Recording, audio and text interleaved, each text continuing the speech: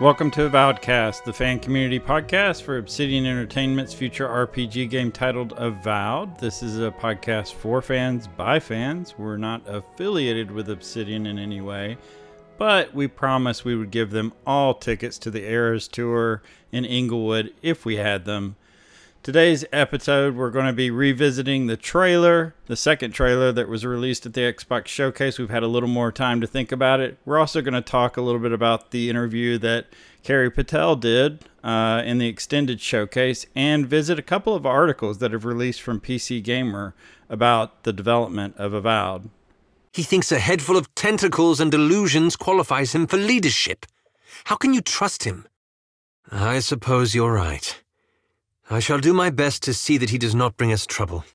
Welcome to Avowedcast. We're excited to have some people here today. We're going to do a couple of things today in the episode. We're going to do kind of a revisit of last week's trailer. We want to kind of revisit everybody's thoughts and opinions after they've had time to digest what they saw. And that, of course, was the second trailer we've gotten from Obsidian for Avowed. It was at the Xbox Showcase. We're also going to talk about a couple of PC Gamer articles that were released pretty much both on the same day as the Xbox Showcase that kind of do a little more of a deep dive. Carrie Patel and the studio head opened up a little bit, gave us a little bit more understanding of what we can expect in the game, but also kind of gave us a glimpse as to why they changed their direction, their philosophy behind what they did. So we have a lot more information from those two articles. We're going to talk about those, and then we're going to visit the Xbox Extended Showcase, which happened a few days ago, and that is where Carrie Patel sat down for about 5 minutes and kind of shared some basic, did a QA with some lady and shared some information. Not much of it was surprising or new, but we did get some information from that. So before we do all of that stuff, I want to run around real quick. We'll do this really fast. Everybody kind of is going to just say what they've been up to, what they've been playing lately. I'll start out. I've been playing Diablo 4. I did purchase it. It's a lot of money, but I did get Diablo 4. I'm enjoying it quite a bit. I really like that it's not Diablo 3. I was not a Diablo 3 fan. I know there's a lot of lovers out there who are going to send me their hate mail. I can't tell you how much hate mail I got this week. I'll tell you about that later. What's the difference between like 3 and 4? Because I only ever played 3. So the difference, here's the best thing I can say. The difference between 3 and 4 is, have you ever seen the trailer in 2020? It was released for this game called Avowed. And then did you watch the trailer last week? Last week was Diablo 3. The first one, that's Diablo 4. So there's your sneak peek into today's episode. This is it's going to be fire. All right. But cool. Diablo 4 is taking, I feel, my opinion, is taking a more dark fantasy approach. It's kind of going back and revisiting the style that was addressed in Diablo 1 and Diablo 2. A little bit more graphic, a little bit more blood, more gore, but not in a cartoony way. Just really very... I'm enjoying it a lot, quite a lot. So it's not a perfect game. There's no question, but it's fun. I'm enjoying myself. So I'm going to go up my list that I see on the screen. So Rimmeran, you're next. What have you been doing? I actually finished the campaign for Diablo 4. What level are you? What is this? Who are you? So here's the thing with my history with Diablo. I love Diablo. I don't do the multiplayer stuff. Like, I always do the main campaign. I never go past the normal difficulty level. So I did that with Diablo 1, 2, 3, and 4. And I finished around level 47, 48. Very good game. I would agree with Tsora that 3 was not my jam. I mean, it was in a more, I guess, in a lighter way to explain it. 3 is like, it's a WoWified Diablo. Yes, that's a good way to put it. Yeah, it's Diablo with a lot more stylized graphics, and it was okay. I didn't hate it, but I'm overly optimistic. I didn't hate it, but I definitely was like, it was okay. Diablo 4 was excellent. I loved it. Yeah, it's a lot of fun. I highly recommend if you like that kind of gameplay, the action RPG. It's hitting that niche pretty well, that desire. Yeah. So Parenthesis, what have you been up to?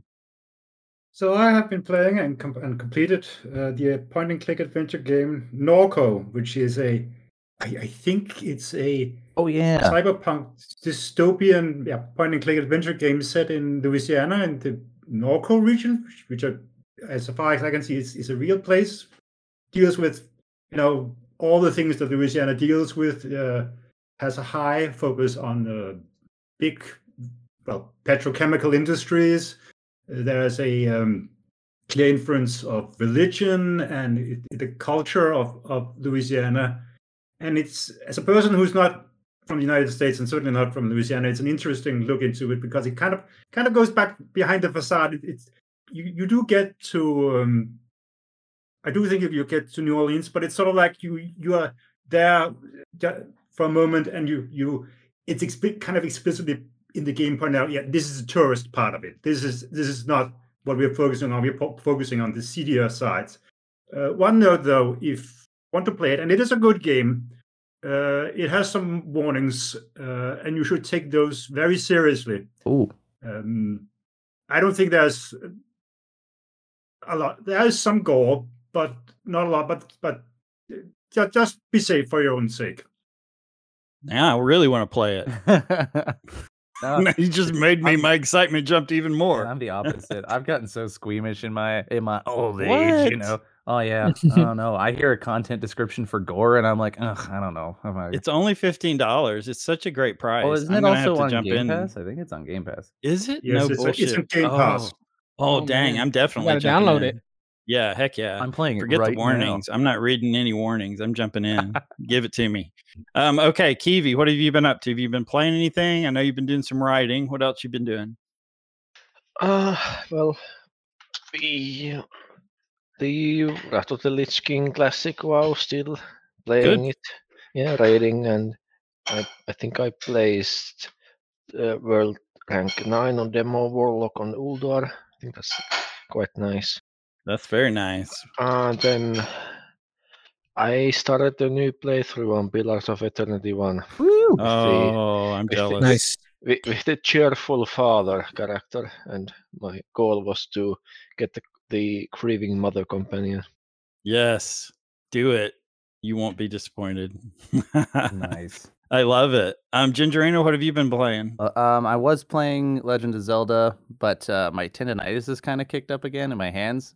So I have gone back. I went on and played. I've been playing Baldur's Gate 3 with my brother.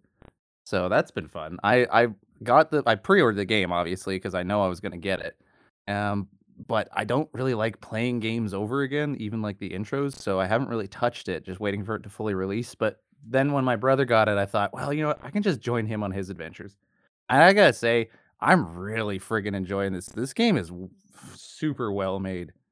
I can't wait. Oh man. Question then. Will you be playing Baldur's Gate 3 or Starfield? Because if you buy Starfield, the deluxe edition with the early access, it comes out like the day after Baldur's Gate. Oh damn! I honestly don't know. I'll probably be bouncing back and forth. It depends. Like I could play Starfield on my device at work, so maybe I'll do that at work, and then when I'm at home, I'll play Baldur's Gate with my brother if he's online. Like maybe I'll just play that when he's there, something like that. But I also am I'm starting up another Pillars of Eternity Deadfire game. I'm gonna try to play as Kai from the Avowed trailer. Oh my god! Nice. You should do that. You should record Very it too. I'm planning on it. You should I'm gonna see if I can get the timing and scheduling to work out. I'm not gonna make it like a thing like I did last time, where it's like it has to be every 3 days. I'm just gonna play it for fun. And be super cheerful and be like super. I'm gonna be happy whatever Kai is, which apparently is passionate and humorous. Which Yeah, very, very funny. Tell a lot of dad jokes. Just have fun with it. Think Flintstones. Just go with it. I'm gonna call him Daddy Kai now. That's what I'm gonna call him. Excellent. And you'll kind of get the feel for what we're up for. So it sounds fun. All good sharing there. So today, like I said, we're going to revisit the trailer. We're going to talk about the PC Gamer article. We're going to do the extended showcase. We're going to do them in that order. So I want to revisit last week's trailer. The first big question out to everyone is going to be, have your feelings changed and what do you feel? So I am going to start because I have some feels. It's funny because I got some emails about this, and I didn't realize it till I went back and listened to the full episode. But I got a lot of emails that said, "Dude, what the hell? Between America and Europe, you like changed your mind." And when I went back and listened, it does kind of sound that way. I was very positive during when I was talking with the North American crew. I was trying to give them the benefit of the doubt. I was fighting back. I was trying to be a good host, and not. You were being a good host. You were engaging the content, kind of pushing back against what we were saying. But I mean, you also had me and Remeron on there. We had our opinions, so it makes sense. Yeah, we're a positive bunch. If you listen to the beginning of the European one, I'm like, I'm disappointed as hell. You know, so they're like, what happened? Well, what happened was there was a day between those recordings, and in that day I had to sit in my misery, and I'm just like, you know what? No, I'm not getting paid for this. There's no reason for me not to be honest. Yeah, so you should be honest. I'm going to be honest. So what I'm going to do is I'm going to talk about how my feelings may have changed a little bit, and it's going to be real quick. I'm going to go very fast through. So there's a couple of facts for those who emailed me. I'm going to mention these facts. I love Obsidian. I believe in Obsidian. I run one of the only 2 damn podcasts for this game. Not getting paid for it. We're on episode 36. So I love Obsidian and I love their games. I'm still very excited for Avowed. I can't wait to play it. That's a fact. Now that I've had a more realistic idea of what I'm getting, I think I will probably end up loving the game. I'm still very hopeful for Carrie Patel. I'm rooting for her. She's a woman in an industry dominated by men. I want her to succeed. I want her narrative gifts.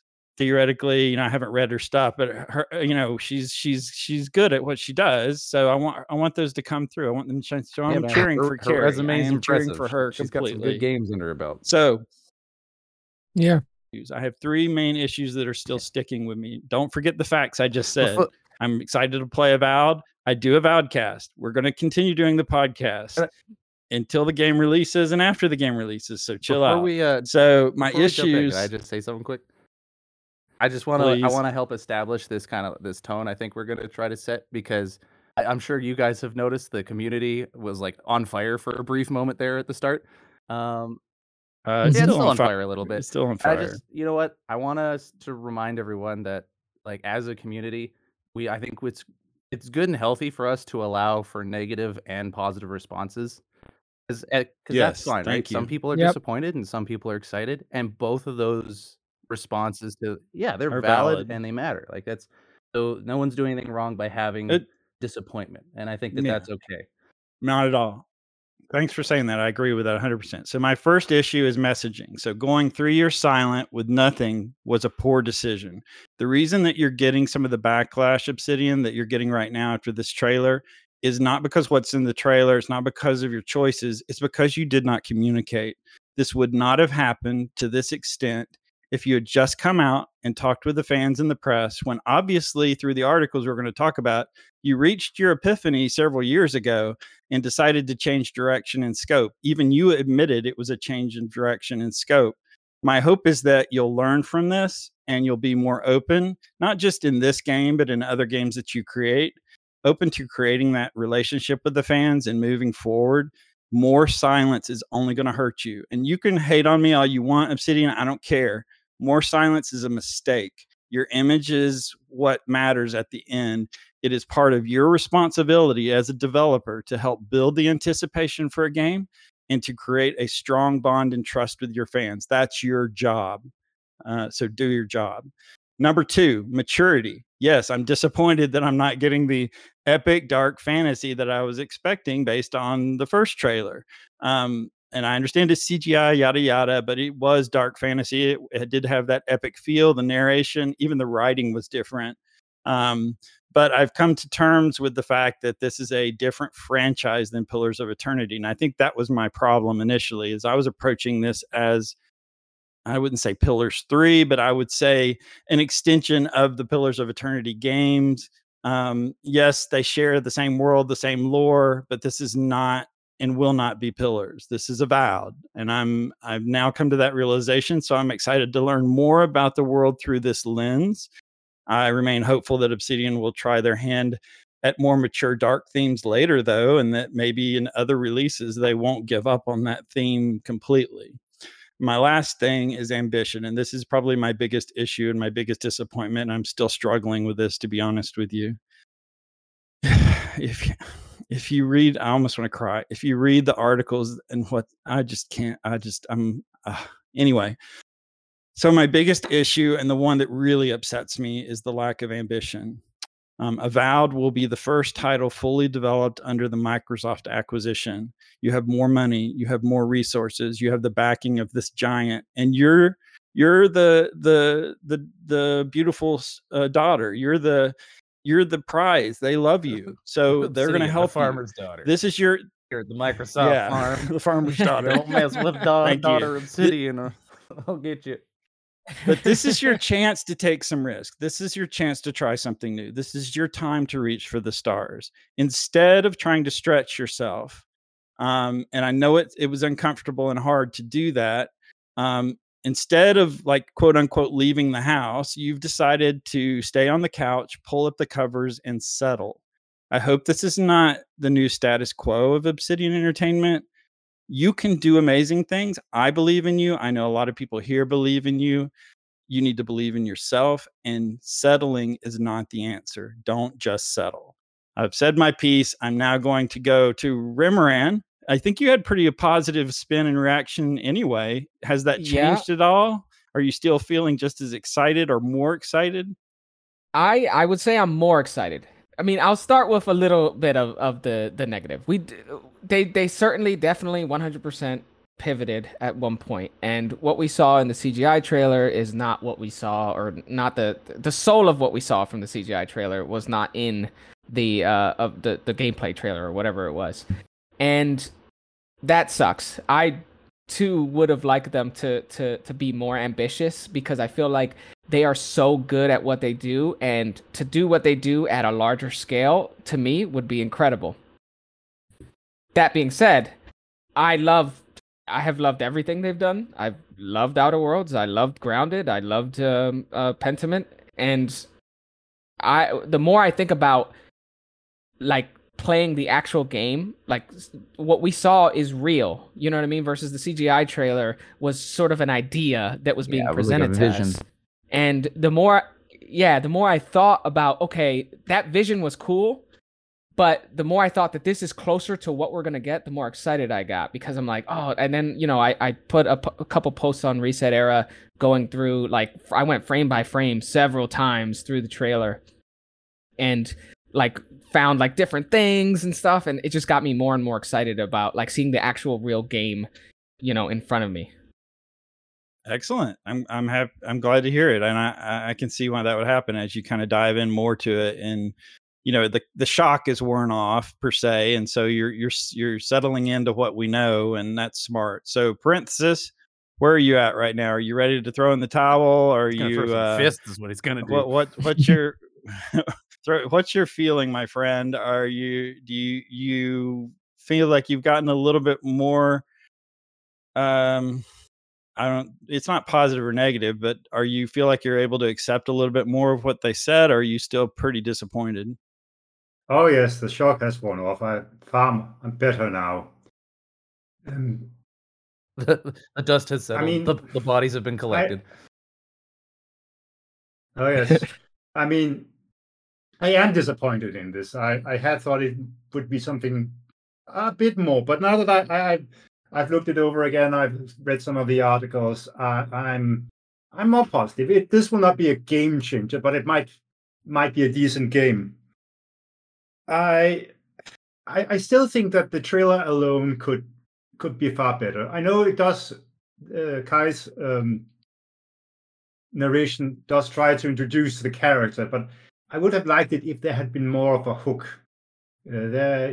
Just okay. We are apparently we are an Imperial envoy. Okay, well, and apparently he's somewhat afraid of us, what we will do. But that's like every single RPG character in the history of ever.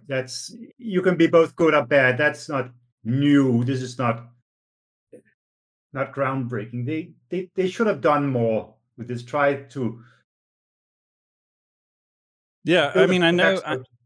I know that there's been talk that they are working on another triple. Well, they call it AAA. I don't think that's fair because I think there's a definition to that doesn't apply to even Avowed. But they are saying they're working on another AAA product. We don't know what that is. Maybe that when they made that shift, maybe they made a decision. Look, this is going to be more lighthearted, and we're going to make this over here, which is going to be darker. So that's my hope, is that other project we don't know about, is that might be a little bit more mature and reach, fill the void that we're both feeling right now. Kiwi, what's your thoughts? Hand it to us. Give it to us straight, my friend. How excited are you about Carrie Patel's next project? I'm not. I mean, I don't know what I'm supposed to say. I think I want you to be honest. But my thoughts already in the last podcast. But I've been thinking about stuff. I've been thinking about Obsidian management and the personnel. But I'm not the one to spread baseless rumors, but I'm all for making baseless theories. And games, as like any other art, there's some technical skill involved, but there's also human art to it, or human endeavor. And I think that the choices of directors or the senior personnel or whoever's in charge, it matters a lot in these games because we're working with a lot of people, and whatever the top guys say, it usually takes the lead. Oh, it's a filter. It's definitely filters down. There's no question. And I think that I've seen maybe later part of the last decade change, I guess, in the type of games or what kind of a feel you get from the games.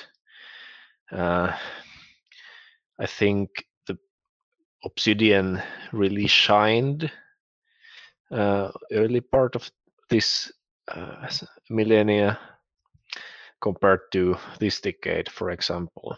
And one can't just say that things change or the company changes, that the people change and people come and go. And one could even go and make a little study of this to see how different people's involvement in different games and what are the outcomes of those games, and you might find some outcome from that kind of study. But I'm not one to make any claims or accusations. There are lots of talents in that company, but a lot of talent has also left the studio. Well, I mean, the good point. It's a good point, and we do know about that. That's been publicized. But you know what? That's happened. It's happened before. I'm gonna shut up. Go. No, it's okay. I'm jumping to you in a second, but I just responding to Kiwi directly. I mean, there's several examples I can think of. The most obvious example I think out there that is just that most everybody knows about is the story of BioWare and what happened with them and how the leadership changed. Was one retirement and then someone left and then they had new leader roles and then they just changed their focus and then they went completely, batshit crazy, really. They went downhill and now they're kind of the butt of the joke, right? I mean, they're kind of, yes, they're trying to make a comeback. We've heard about what they're trying to do, but it's the kind of the same story. And I don't know if that's happening here or not. I mean, we're going to have to wait and see if this is going to be Obsidian's Redfall, which I don't think it will be. I hope it won't be, but we'll just have to wait and see because we're pretty excited about Redfall before that came out. So you just never know, right? Okay, Gingerino, I'm sorry. Your turn. Good. I was just responding to Kiwi because it's like it's almost like when you have if you listen to a very niche form of music, but then all the band members change over the course of a few albums, the music changes with it, right? Because it's not even the same group that started. I mean, Obsidian's got the same name and logo, but there's a lot of different people there, and so the products they make are going to change as a result. But the logo doesn't change, right? So it's one of those things where we got to keep that in mind. Yeah, absolutely. What's your thought process? I mean, you were pretty pumped and you were pretty excited. Are you still on the same are you still on Okay, the same level, I'm or do relatively on you the same level. I need to qualify that with the fact that like I'm not disappointed by the same things other people are disappointed in. That I'm not saying therefore that it doesn't matter, it doesn't have validity. Um, I think that I didn't have high hopes in those expectations. And I think like I saw the first trailer and the kind of more grim and more dark aesthetic and tone of that trailer was really cool, but I don't have very strong opinions that it has to be that. So I haven't been let down in what I was expecting or what I'm hoping for, and that's why I'm not really disappointed in it.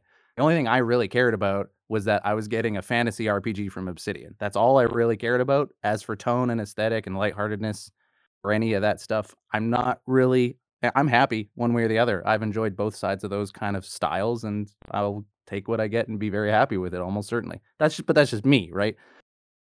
And other people were expecting different things or hoping for different things, and they feel let down by the fact that it doesn't seem like it's going in that direction, or at least that's what they're perceiving. And that's totally valid. Like if you expect one thing and you get another, you're supposed to feel disappointed. That's how it works. So I get that. As for me, I'm still pumped. I'm looking forward to it. I don't know how much we can really pull from the trailer. Like, I know we're saying that it looks lighthearted and that it's not gonna be mature, but it's like, do we really know how mature it's gonna be? Like, or is this kinda did they just wanna show off the Yeah. combat, which I would fight back on that and say I think we do. So I think that we do. And the reason I say that we do is by the numerous comparisons to the Outer Worlds, not just in scope, but in style. Her interview that we're going to talk about in a little bit, she talks about how she wanted to inject that kind of carefree, that kind of that humor that they had from the Outer Worlds into Kai and other companions, and kind of make it more. And that yeah. to me it translates to more lighthearted, and that's not a problem, like you said, nothing wrong with that whatsoever. But I think there's a definite shift there. Yeah. Otherwise, why would they come out and say that kind of thing Yeah, now? if you Because they put a know gun they're to going to my get head, I would definitely backlash. say it seems like I it's would. going in that direction. If there's anything I'm learning from like kind of the response to this, it's that like how quickly are we gonna? Because I think a lot of the disappointment comes from people thinking that it was gonna be more like Pillars of Eternity or more like another game they played or something like that, and then it didn't meet that. And I'm like, I don't want to jump on the bandwagon of it being like, wow, this game's definitely not going to be mature, and then find out later that it is. I kind of just want to take it as I go. The only thing I was disappointed about was that there was no story or like HUD shown off or anything of the gameplay itself. It was just sort of like action, which I don't personally care about. Like I don't really care about the action in games, so um but yeah, I'm still excited. I'm Mm, still pumped. If honestly, if anything, I'm more excited. Uh so I guess I'm that guy now, but whatever. yeah. Um, I think if I'm to trust some leaks, the game is supposedly not even in alpha yet, so the, they couldn't even put lots of things in the trailer. What we also know from Obsidian, like how they marketed the Outer Worlds before they released it, they showed us a lot of content, a lot of things that you could do in the game, a lot of the mechanics and stuff. Even so much that when you got the game, you weren't really surprised by anything. Yeah, You I was already kinda thinking knew about that since our almost last everything. recording as we were talking about the trailer, and, like, I remember we were disappointed, like, "Oh, I didn't see any snow or deserts or mountaintops," and I'm like, "Wait, they probably don't even have those damn maps finished yet, 'cause we probably got a trailer in the first map." That's why. That's my guess anyways. Yeah. I also want to present one, like, maybe a kind of criticism about how we're supposed to like think of Patel. We I always hear that she's a great game designer and such and such, but this is actually the first game, a whole game, or, that she is directing herself.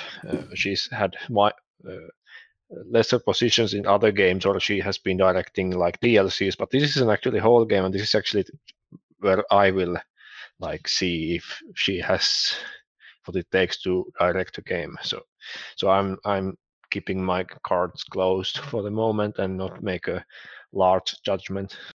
Well, Fair I'll enough. say I'll also say this real quick that Josh Sawyer's first game that he directed was Fallout New Vegas.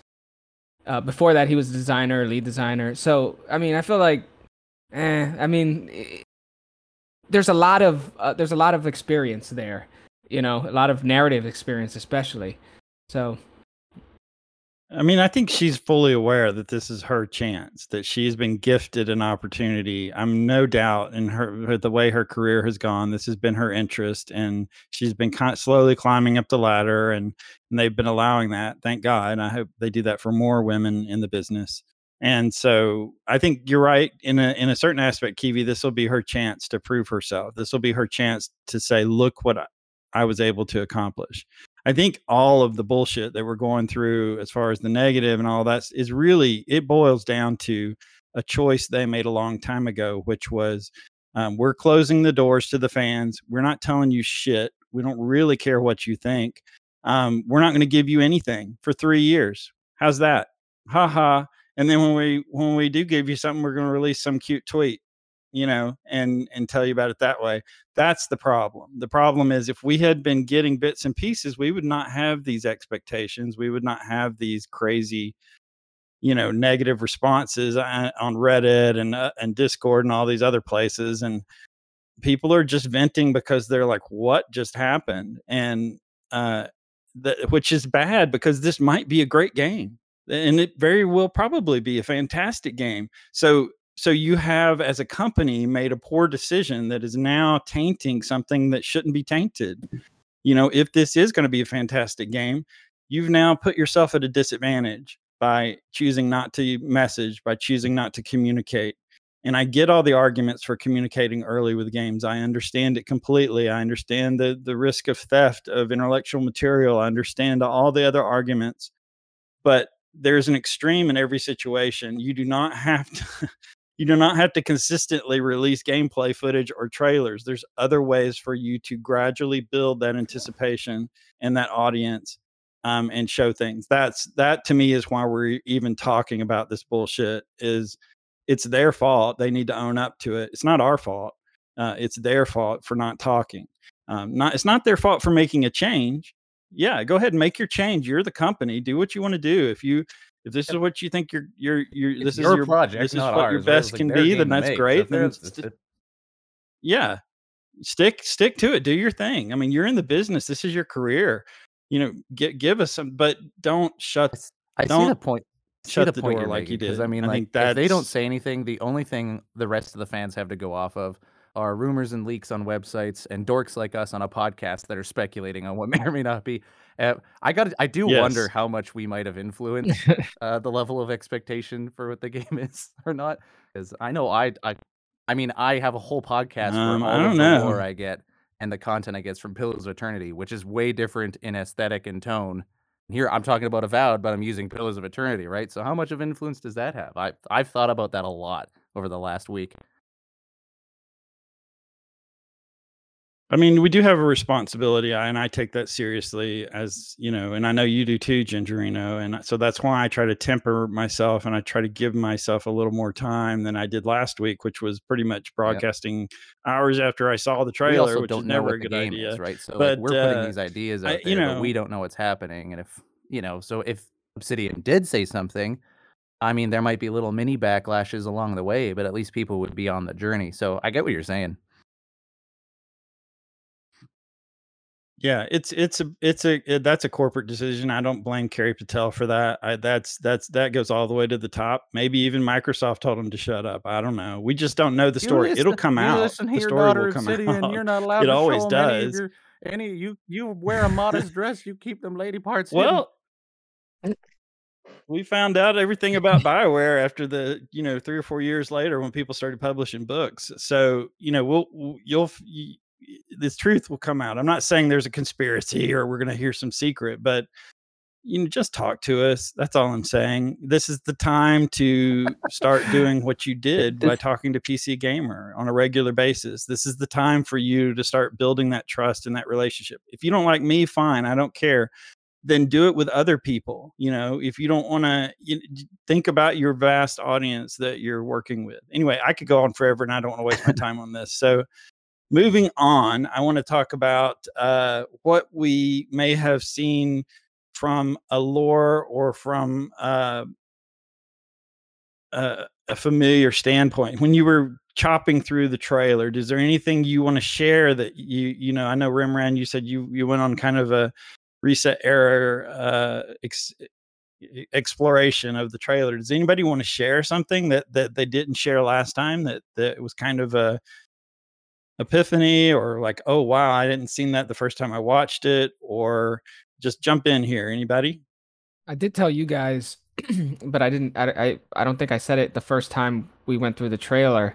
Was the glowing rocks that you saw? I think like there's like 2 times that you see these like glowing rocks in the trailer that seem to be something like maybe it's maybe Adra. They're too far away to tell, but you can tell in the 2 points where they show up that they're obviously rocks, and there's obviously some glowing, swirling around them that is pointing the attention of the player to them.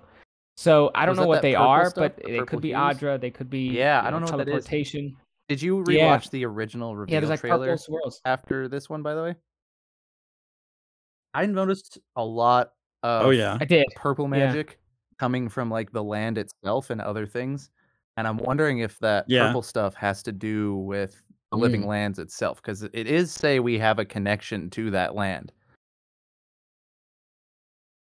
Yeah. Well, you notice they changed they completely changed the logo. So it's now got that purple hue to it a little bit, right?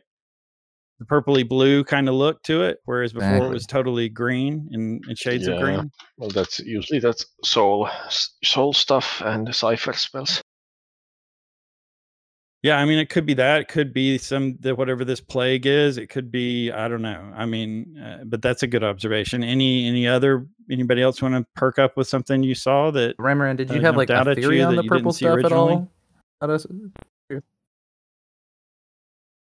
Maybe teleportation, Adra, like the like that quest line in Pillars of Eternity 2, where they were experimenting with. Maybe they figured it out. They definitely didn't figure it out in Pillars of Eternity 2, but I was thinking, I don't know, based off of what the game is, maybe those are like maybe only you can fast travel Actually, points or speaking of like teleportation, did any of you guys see the portal like looking thing behind the wizard Skelly? So it was like, I don't know if I did. Where was there's this? I mean, there's a bunch of wizards. There's a bunch of skellies. There's like I mean, skeleton. we saw like you guys are underground. There's like lava streams in the background. He's at like a altar or a basin or something. Anyways, you smack him with a fiery sword, but if you look in the background, there's like this bright purple, I think light is, or maybe it's green. No, it's purple. It looks like a portal. It looks like it's at a portal because it's got kind of the sides of an archway on either side of it, which is. It's literally that actually moves the light. Okay, it's literally 2 minutes in. 2 minutes in is where it's at. If anybody, Evie says he knows what it is. Listening. Yeah, I'm looking at it now. It actually moves when the light's coming from the skeleton. When the character hits the skeleton, the light moves. Yeah. Oh, you're right. So it's a reflection. Is that what you're saying, or no? It's probably some magical effect from the skeleton itself. Oh, will-o-wisp thing. Well, I have to go back and edit my last podcast now. I have a whole hour-long spiel. Oh, no, I know. Look, it's all speculative. Come on, give yourself a break here. Portal? Wait a second. There's no portals in Aora. Oh, I see what you're saying. Another plane of existence. What the? Speaking of spells and magic, I took a look at the trailer and tried to find what spells are used in the trailer, and like trying to point out that which of the Pillars of Eternity abilities and spells there are used. And what I could go and list what I found, but I could also make a general observation that I found basically nothing about chanters, monks, priests, and this in contrast with the one of the links that we have here. It was the Obsidian Breaks 3 Years Silence here we have right, all of these things like there are several ability trees to progress through, and you won't be locked to a particular class or play style. Now, I'm reading this from a cynical standpoint, and I fear that there will be less ability I'm trees almost sure than there there would be. are That's a lot classes of in ability PoE. trees. If Yeah. the game's only, I mean, it's it only as would big be, as the other yeah. worlds. Like, I don't think I saw the 11 list. trees would be able to, unless you're leveling up every time you smack a dude in the face. I saw the list you were talking about, Kiwi. Kiwi posted a list in our Discord about some of the spells that you saw in the trailer. This is actually encouraging to me. I kind of like it. I'm actually going to go back through and see if I can spot these myself. So Flames of Devotion. Do you want to talk about some of those real quick since we have the time? I mean, Okay. Well, we see the double pistols. You have this strange light effect. It reminds me of Flames of Devotion, the paladin spell. Then we have this freezing spell, which is basically Carakal's Sunless Grasp. Put in a twist that you can do it from a range. Then, of course, we also saw the Fireball. Then we see this kind of a green spell coming from the ground and putting roots on the enemy. So basically some druid spell like Tanglefoot. And we see some cipher magic like the soul shock, where we see these purple I thought that was electrical balls a coming from magic the missile player type character thing. and I hitting the misplaced that enemy. one. I'm sorry, Minoleta's magic missile. Missiles My are bad. a bit different looking. Yeah. Oh, there you go. Yeah. That was the full of one. I saw well, that and I'm that's yeah, we don't have to even describe it. We all know that. Yeah, There's a couple of charges like with or without shield. There's one where the player character charges in and then does a wizard spell, Torrent of Flame, where he basically fire comes in like this sphere which expands from him. And then we have the character smashing with both fists ground. It makes me think of Barbaric Smash. I couldn't find anything else that would like resemble that sort of stuff. At one point, we have the character swinging a two-handed weapon at an enemy, and when it connects, there's lots of purple color everywhere, and makes me think of Cypher Soul Whip, basically. And in the very end, where the player character makes this stomp, and we get the Avowed logo. Because there's some purple hue to the spell. It makes I me had think thought of that was like Amplified Holy Wave Radiance by or something, Cypher. but yeah, Amplified Wave makes more sense.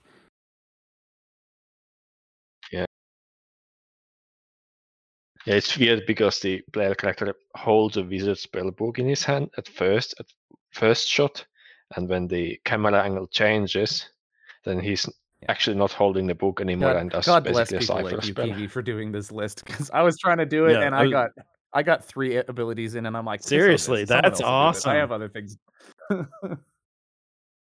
That's great. I mean, even if you're right on half of those, that encourages me because, then I'm kind of feeling like there is some grounded, and not to use that word, but there is some, we'll say it, they're grounded into the past, that they're not just starting a new breath and doing new spells. And so we're starting to see bits and pieces of this world that we know, that we're familiar with, hopefully coming to fruition. Anyone else want to, this last chance, do you want to share something you saw, an observation you didn't share before? I think that anything that an impression you had. So I noticed. Oh, go ahead. Oh, all 3 of you. Okay, Parenthesis, you're first. Parenthesis, go for it.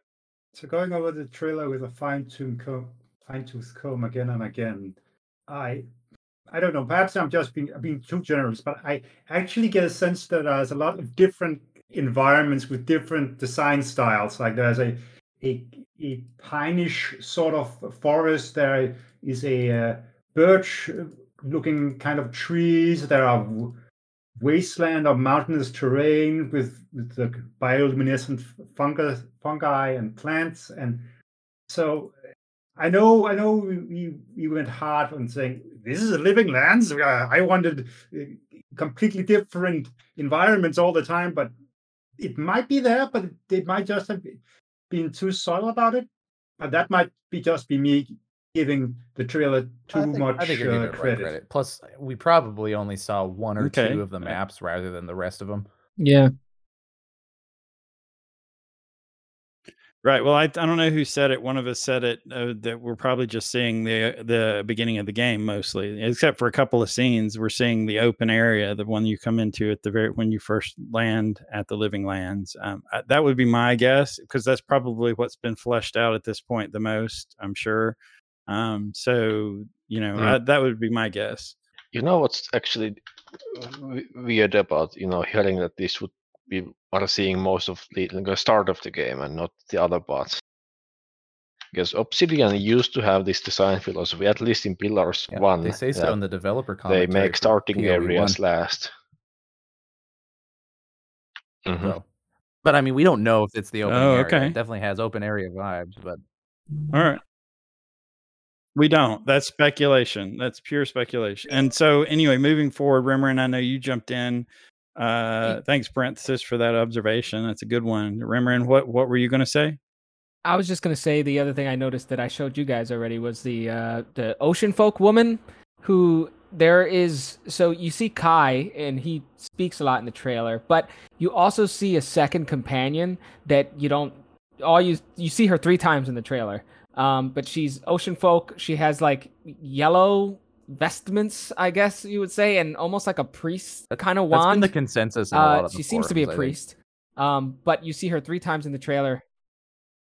Yeah. Can you so just for the listeners, can you tell them where in the trailer that is, kind of, so they can pick there's it? one time in 119 you see her. There's one time before that, and one time there's one time where she's fighting a bear, and it kind of looks like she's the player, but she's not. Oh, yeah. Yeah. But yeah, you see her 3 times total. Yeah, so we see an ocean folk priest. So now everyone 48 look is up a good one. Valians and see who they worship. Could it also be a Natlin, actually, like the Savannah folk? Yeah. Because they also have a darker tone of skin. Possible. But it definitely looked a little more Possible. Valian. She had some fancy. That's you know definitely those possible, Valians, too. they're all fancy. Actually, I know it's a single player game, but in looking at all the footage and us talking as much about the companions, and Carrie actually talks a lot about the companions. Now we're on first name basis, Carrie and I. Anyway, Carrie talks about the companions a lot. Is there a chance that they're playable? I mean, I don't actually. I don't believe they are playable. But I believe that they are. They've said it themselves that they are a very important part of the story. And what I hear is like they're not only like important part of the story, but the instrumental part of the story. And they're kind of giving hints that you like. Perhaps there is no possibility to play without them. I don't know, it's speculation, but it seems that you are very much encouraged to play with them. And there was a question at some point, like asked in some interview, that can the companions die, and she didn't like respond like with yes or no, which makes me really think that we can kill them. we have who knows? undying companions.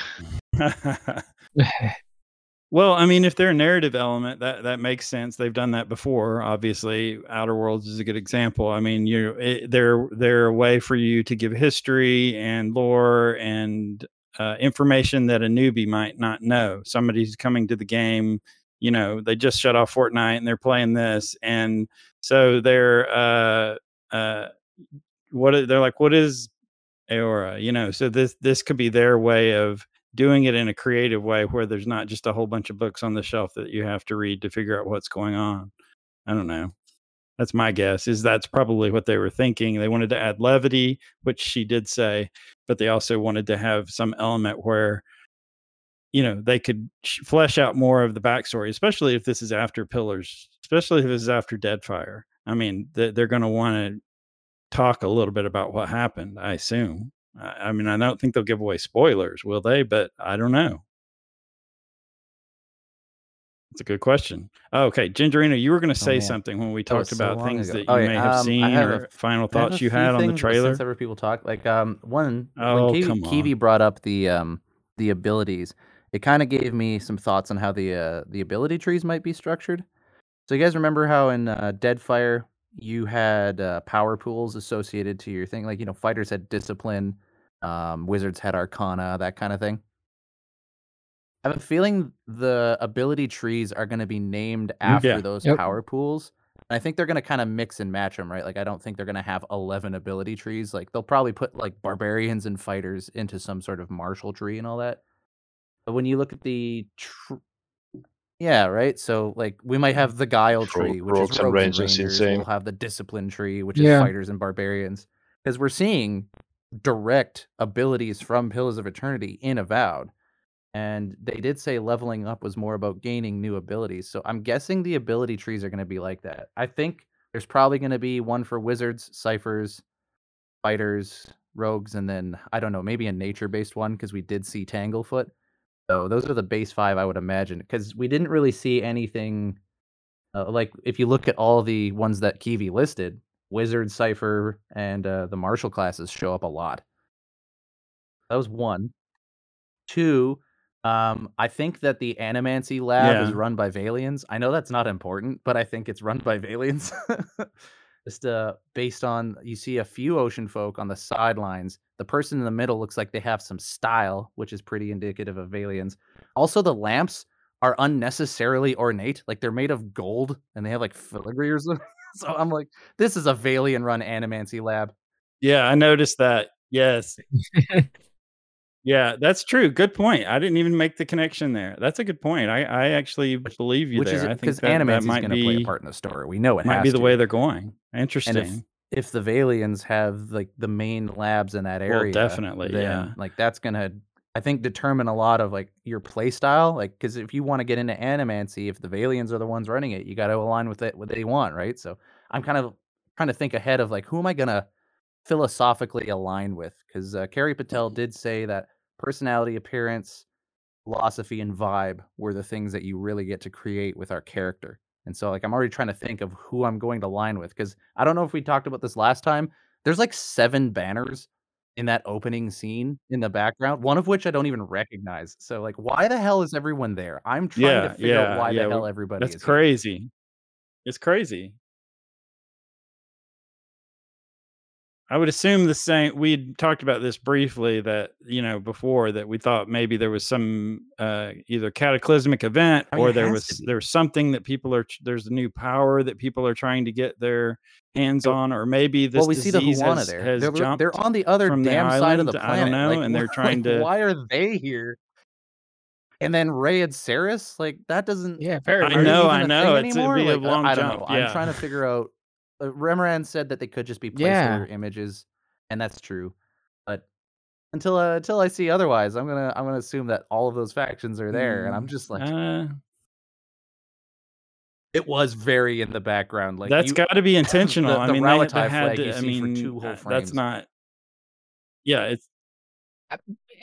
Yeah, what the hell is that? Yeah, and the White March flag. I don't know, I man. mean, what is White March doing there? What is Juana doing there? You know what I mean? It's a lot of flags, I think. I mean, other than the Adiran one, the obvious one is it feels to me like the settlement that where Yeah. the docks are. It feels like an Adiran settlement because they're very big Adiran flags. But other than that, I don't know if those are like set flags. It feels like the same kind of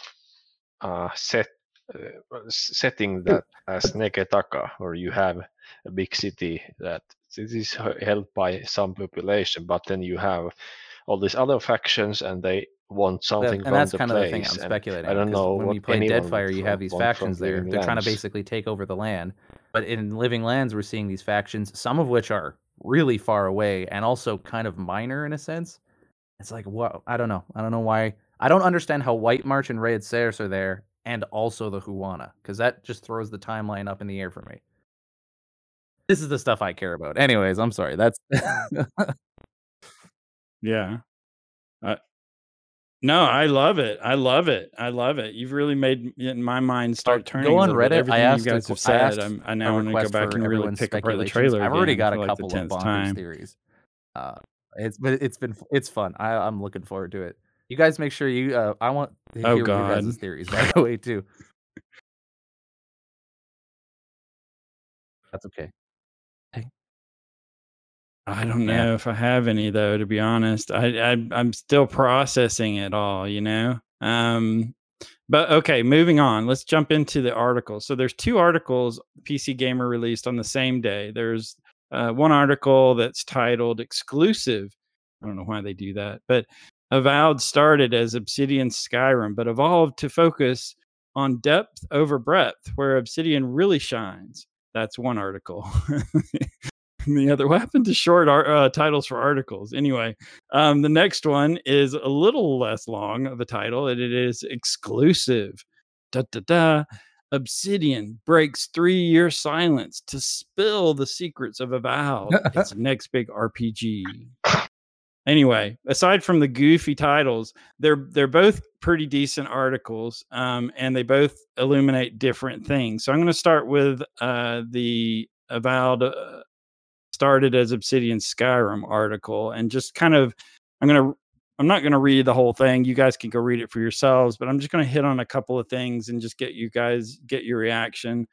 I think we've kind of beat to death the whole concept of what they did, and that so the CEO of Obsidian, Fergus, says, first name basis, says, originally we were pitching, in essence, our Skyrim. This is his direct quote. But over the course of time, as we worked on it, Bethesda makes an awesome Skyrim. Mojang makes an awesome Minecraft. Turn 10 makes awesome racing games. What we do is make awesome RPGs, right? So I'm putting my positive hat on. So anyway, I know you guys took psychology in college, right? Okay, so let me just revisit something here. That last thing he did. There's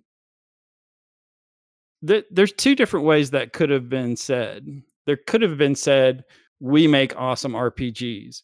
Period. He said, "What we do is make awesome RPGs, right?" Do you not see a difference in that a little bit? Yeah, they're basically saying we are not good at these other things.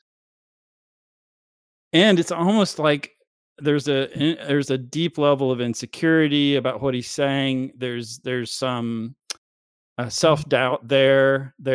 It's not a very firm thing. Maybe that's just him. I haven't read a lot from him. I've seen some interviews that he does pretty well, but not. I mean, if you're going to go 3 years silent, think about what you're going to say, and don't question yourself like that. I mean, they shot themselves in the foot already by saying that, like, they said to us that, oh, we tried to make a game as big as Skyrim and we didn't. I mean, why even say that? Like, he could have not said it and just talk about the positive things about the game, but Right. he starts by this defense of, an defense from accusations that never were there. Well, it's he also kind of like I don't know. I always play devil's advocate here. Go ahead. What he says is what we do is make our awesome RPGs, right? So what he's saying is like we were trying to copy someone else, and we realized midway through, probably because it wasn't going well, that what are we doing? We're trying to copy this when like we do a specific thing very awesome, very well. Then like let's focus on that. And I think I don't know, the right thing it could just be, I don't know, either modesty, just saying right, like we do, or it could just be him trying to make his point. Like I don't know if does that make sense. It does. I see what you're saying. It could definitely boil down to that he just doesn't think about his words and he's just rattling stuff off as it comes out. But anyway, I'll move on. That struck me a little bit as not maybe, and what Kiwi said is right. Why even address that the whole article, this particular article, is I want to be freaking positive. They do not help themselves. It's a weird what line, the right? 'Cause hell? you're saying I that mean, they you make said it before you so want damn Obsidian hard, you to guys. be What more the communicative hell? in the process. Anyway, and then we you have just this guy here who's like, well, we did originally pitch an Obsidian Skyrim, and all these other kind of details. They don't need to tell us, but that's communication. So they're being more transparent technically, right? So I mean, like what do we want? they are Mhm. absolutely. No, I I get think what you're saying. honestly, I think this entire article is it's a PR thing trying to say, hey, remember what we showed you? It's smaller than that. That's really what this article That's all is. they are. You're right. That's all it is. And I think They they know knew what there they're was going to doing. be They're some aware of what's backlash going because they on. were so quiet. I don't think they're stupid. I think they knew that. Yeah, they knew what was going to happen when they released this trailer. They knew, otherwise, why would this article come out the day of the trailer coming out? I mean, come on. So they knew what was going on. You're right, Remoran. This entire article is about them trying to explain themselves, trying to almost like a legal thing, like trying to give the counter argument to what they know is coming. And that's why Carrie Patel says, I think Obsidian really shines as an RPG maker, and with really evocative, nuanced world building, stories that are focused on depth and breadth, and really thoughtful quest design. Just going into detail about defending yourself. You didn't see that in and I hate to compare them to them because I understand they're not as big a studio, but you didn't see that from the Starfield thing. You didn't see them, pulling their covers up and saying, well, and don't you think, and don't you believe, and what do you think? Don't you feel like this was, and is this good? Is this what you don't see Yeah. that? They take their stance. They're like, this is what it is, and it's awesome, and you're going to love it. Also, And Although they don't talk about other that's kind video of game funny that companies. because they just released True. PC Gamer just did True. another I mean, article so about the Obsidian developers doing their homework. Did you guys read that one yet? Okay, I could summarize it for you. Basically, I think it's the Oh CEO. crap! I can't No, I remember got to who it read was they were that. talking to. Basically, they're saying that like, yeah, we make our developers play other people's games to get a feel for like what's good, what's fun, and stuff like that. And they used a Dragon Age, Fallout 1 and 2, and then Bethesda games as well. Yeah, it's the one Kiwi posted in the Discord right now. They make them play all these games and explore the world and stuff like that. So this article is them basically just talking about all the other developers. Oh.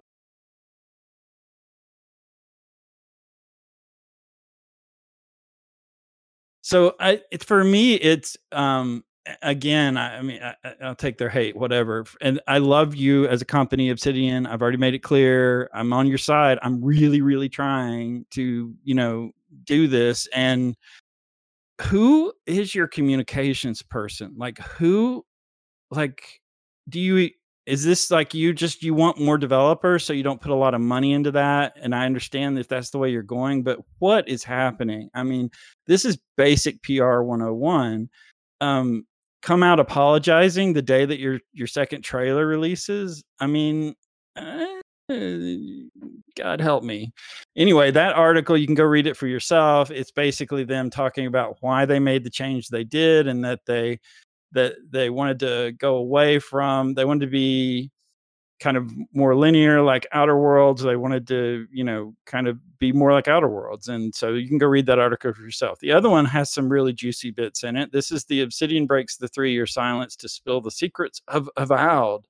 And it gets into a lot of stuff. I encourage you to read it if you're a listener. And I know that our panelists here have kind of picked through it a little bit. Instead of like me like going through every bit and piece of it, do you guys want to point out anything in there that made you excited, or that may gave you pause, or that is a key element of the game that maybe our listeners don't know about yet, that so they can adjust their expectations a little bit? This is that second article. Does anybody want to jump in and kind of pick something from there that's a big reveal? If I could choose one thing that I'm disappointed about, and you guys know I'm pretty positive usually, and all of this is that you can only play as human or an elf. Nice. That when I read that, I was really bummed out because, well, not my main, the race that I usually play is a pale elf. You know, I love that race, and I love all the other races, honestly. But I feel like all these games usually to me is play whatever fantasy you want, and especially if you see dwarves out in the world, if you see Orlins out in the world, if you see godlike out in the world, and Aomawa, you definitely see Kai. You know, it feels like you should be able to play that race. It feels like I don't know. I again, I understand if the scope is smaller, and you can give the excuse, the lore excuse that they're an envoy of Adir, which is an elf and human society. But I still want to play my screw Orlins. No one likes them my anyways. Orlin. Orlins and I also want to stupid. play my pale elf. I don't care what the lore reasons are for them to go. I really hope I really hope that despite it being Adirian envoy, I can still the pale elf whether they make like my it or not. elf's skin pale white with a beard. You know, I really I want get that. it too. Like my initial reaction to that bullet point was like, oh no, not the two races I would never pick for any of my characters. Come on. So I was initially disappointed. I have since then kind of come back around that. Yeah. Me personally, I think it indicates that our character brings a story to the game. Rather, like when we played Pillars, other than you were from another land, you were pretty much a blank slate. Like you could decide pretty much everything about your character. Even playing the game, you could even make up things about what you were doing there. Like when Kalisha asks you, "What are you doing here in the Deerwood?" You can give her an answer. I feel like in Avowed, your main character comes there with a story, and for whatever reason, it's important that you be, I don't want to use this word, but whatever, a pure blood Adiran, for lack of a better word. I don't know why. That's my best guess of why they would restrict that. Because they know people want to play the other races. They must know that, and I know they know that. So they had to have made that decision for what I would hope is a damn good reason.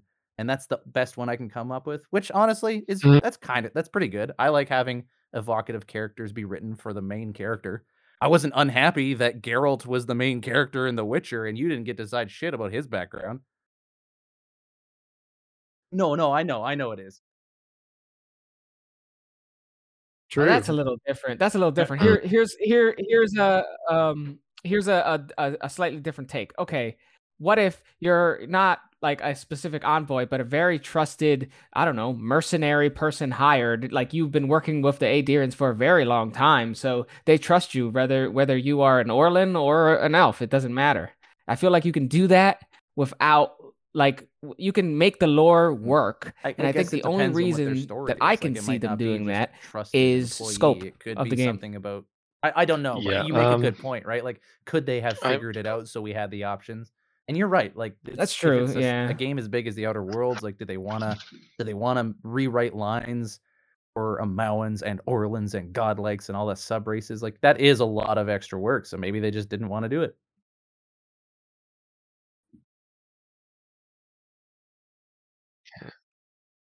I I th- I have a take that it's just that all the other races are of different height and build, that it's easier just to make humans and elves. Sure, they can have a story related reason to it.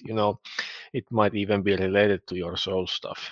That it can be on the humans and elves, and they have a particular history to that continent. But who knows? But I just think that there might be also reasons why it would be hard to make for different races the first person type of game. Yeah. Okay. That's what I'm thinking. I see that. I see that. I see those points. I am curious about one particular thing. I'm going to push on parenthesis here to see what his opinion of this is, and that is, it's kind of it is revealed in this article that there are several ability trees to progress through.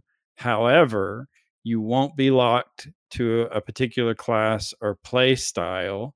You'll level up, but you'll focus on unlocking abilities rather than making choices and putting stats in to grow your character. Speechless. How do you feel about that? He can't even.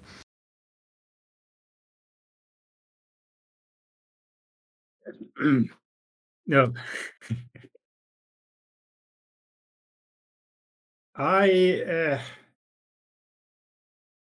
as much as I have a hard time with finding out exactly what I think about this. It's I so I mean, Pillars of Eternity was a throwback to the old Infinity Engine games, and they had class systems, and it made sense there. The main thing that annoys me with this is that it sort of kind of sort of dilutes the lore a bit. I kind of got the impression that but on the other hand, it doesn't really. I mean, if you but what did the law make sense? Did it make sense that you couldn't be a cipher and a priest? Not quite. I mean, so it's if you have these kind of first person role playing games, I guess most people are more used to a ability tree system, so that makes sense. But it does bother me because it does kind of it does kind of unpick some of the things that I thought they have established in the first two games. So I'm not a distinct fan. Concerning the part about unlocking new abilities, that's also a mixed blessing because sometimes I did love the passives that you could choose between. It's like, oh, do you want this new ability that you have to manage or be part of the toolbox, or do you just want to be bigger, better at this thing? I'm not, this is not a bold feature that would make me buy the game. I would buy it in spite of it. I think is the conclusion. Yeah. Good. Anyone else want to chime in on the you won't be locked to a particular class or play style, and that as you level up, you're just unlocking abilities instead of putting points in to grow stronger in a certain direction? If you're not playing Priest of Udik, I don't know what you're doing. I am going to play a Pale Elf Bleakwalker Paladin, whether Obsidian likes it or not. I'm gonna put some skills in the two-handed tree or whatever they Anyone do who with hires that. me to And I'm do gonna put some something, skills I'm in the gonna kill magic tree, everyone and I'm gonna involved. pretend that I'm a paladin who worships Remergon. That's what I'm That's- gonna do. So as long as I can do that. I'm gonna try to do that. So if it Honestly, allows I me know, to like, do you're something you're like that, kinda, that'd like, be cool. poking fun But at it and I don't having think we fun, know but enough I other than I'm gonna approach trees it like that. Like, to if I really wanna know. build a straight up wizard from Pillars of Eternity, I'm gonna lock myself to one or two trees, whatever it is, and be like, "Nope, I'm not allowed to touch any of the other abilities. I'm playing a damn mage, and that's what I'm gonna stick to." I mean, I kind of approach those, like, open class games like that when I wanna do a role-playing build anyways. I think most people do, so I do find that fun. Yeah. Well, I mean, it's that's what they did in Skyrim, right? I mean, you're kind of, I mean, they're kind of poking at Skyrim with the putting points into the stats to grow stronger, but they're just basically saying choice. I think a better example would be the Dungeon Siege. I know I keep harking back to that old game, but you and this is very simplistic, but if you use a bow and arrow, the more you use a bow and arrow, the more your bow and arrow skills increase. It's not that you're going to some astral system and putting your points in the stars. It's just what you do that is unlocking more abilities. I'm assuming that's what they're You can be talking positive about. and negative. You just be It what you also are, sounds authentic and honest, and then you're good. I gotta be positive. I can't say it. Can't say it. It sounds easier. It sounds like the comfy couch to me. It's like, Yeah. "Oh, we could do that, but let's just make it this Yeah. way." They don't have to make fully fledged classes now, but this has secondary effects also. If you True. don't Although have I base mean, or you could paladin still class, include the you also disposition system, basically 'cause don't need if you rank dispositions. up in cruelty, then you might have unique dialogue options at rank 3 or something. But I get Yeah, but Mhm. but yeah, I mean, it's like true. If class-wise, they had like priests and paladins paladins, and but they priests didn't get some have the buffs or disposition system, debuffs depending on their that would be disposition to their taking card. away. What is it, Prentice said, diluting the lore a little bit? That would definitely take away from those classes. Yeah. So what about she says something in the article about again, here we are on siding with fewer choices for the player, which baffles me a little bit. But this is a direct quote from her. The way we tried to approach, and she's talking about weapons and upgrading weapons, is that we err on the side of fewer but meaningful upgrades. If you're upgrading your weapon from one tier to the next, you should feel the difference. It's if it's a small change, next item, then it's not going to feel as meaningful as going through an upgrade process, trying your weapon again and realizing it's doing a lot more damage. Oh yeah, 100%. Fewer but I more hate meaningful inspecting every piece of upgrades. armor and weapon. Cool. Like, oh, is it better than the one I'm currently We good with that? wearing? I hate that. Yeah, I Well, agree. maybe that's why I don't play Diablo. I don't know. I just I feel like if I counted all the That's seconds I do that Diablo in a for game, you right I would there. become Yeah. an enraged human being. Like, oh, just give me something that feels good when I get a new thing, you know? So,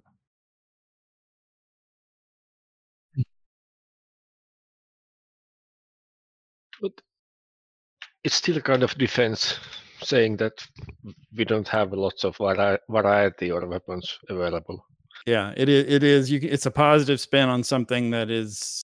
Yeah, I mean, I get it. I'm also the kind of person. If I upgrade a weapon, I do want to feel it. I want it to be valuable. I don't want to do what I'm doing in Diablo, which I do every time I fill up my inventory. I go through and compare every I mean, item. Diablo is more built for that, But right? and I Like do kind that's of the enjoy game. that. The But I game can is see in a finding the narrative plus game 2%. how that takes you away from the story. So I'll give them. That's true. Yeah, it's not a story. It's not primarily a story game. You're right. If So if you think about it, Pillars of Eternity 1 and 2 were like that, where there's the weapons weren't really that like distinct unless you get the named weapons, and then they were less of an upgrade and more of a less of a vertical upgrade, more of a horizontal type thing, where you would choose a specific piece of gear because it helped with what you were trying to do. So I feel like this is closer to Pillars than it is to something like if you played Outer Worlds, man, Yeah, every no, I single didn't like time that. I 'Cause some like there's games like they give you a you gazillion want all weapons that. and Like, you have to okay, I go know through this is an everyone, RPG, and but I like I actually played didn't Destiny like for that part of years, it. and I swear if the stat upgrade had one tiny number go up, I was over the moon happy because in Destiny it makes sense. But in something like the Outer Worlds, like, oh man, no. I'm tired of dismantling 17 pistols every time I finish a fight, you know?